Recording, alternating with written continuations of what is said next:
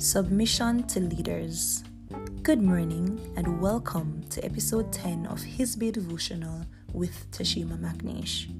Today's scripture reading comes to us from 1 Peter chapter 2 verses 13 through to 14. It reads, "Submit yourselves to every ordinance of man for the Lord's sake, whether it be to the king as supreme, or unto governors as unto them that are sent by him for the punishment of evildoers, and for the praise of them that do well."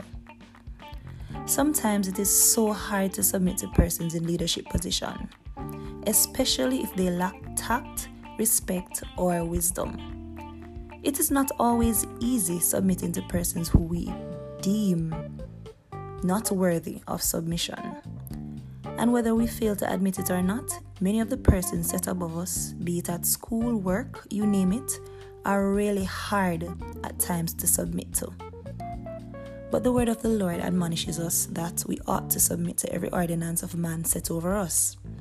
We can admit, with regard to the coronavirus, that many of the stipulations and or precautionary measures set out for us didn't all make sense to some of us. But most of us conformed because it was probably the best thing to do.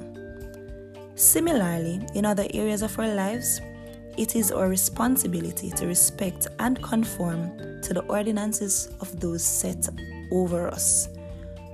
For the Lord's sake, of course. Let us pray.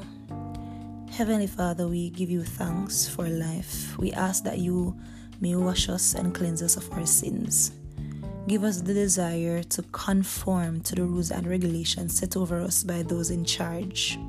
May we not become disobedient to our leaders because we are not a fan of them, but may we remain humble and obedient for your name's sake. Amen.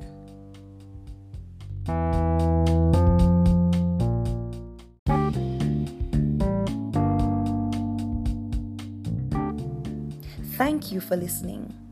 Join me for another episode of His Bay Devotional on your favorite podcast platform. Have a blessed day.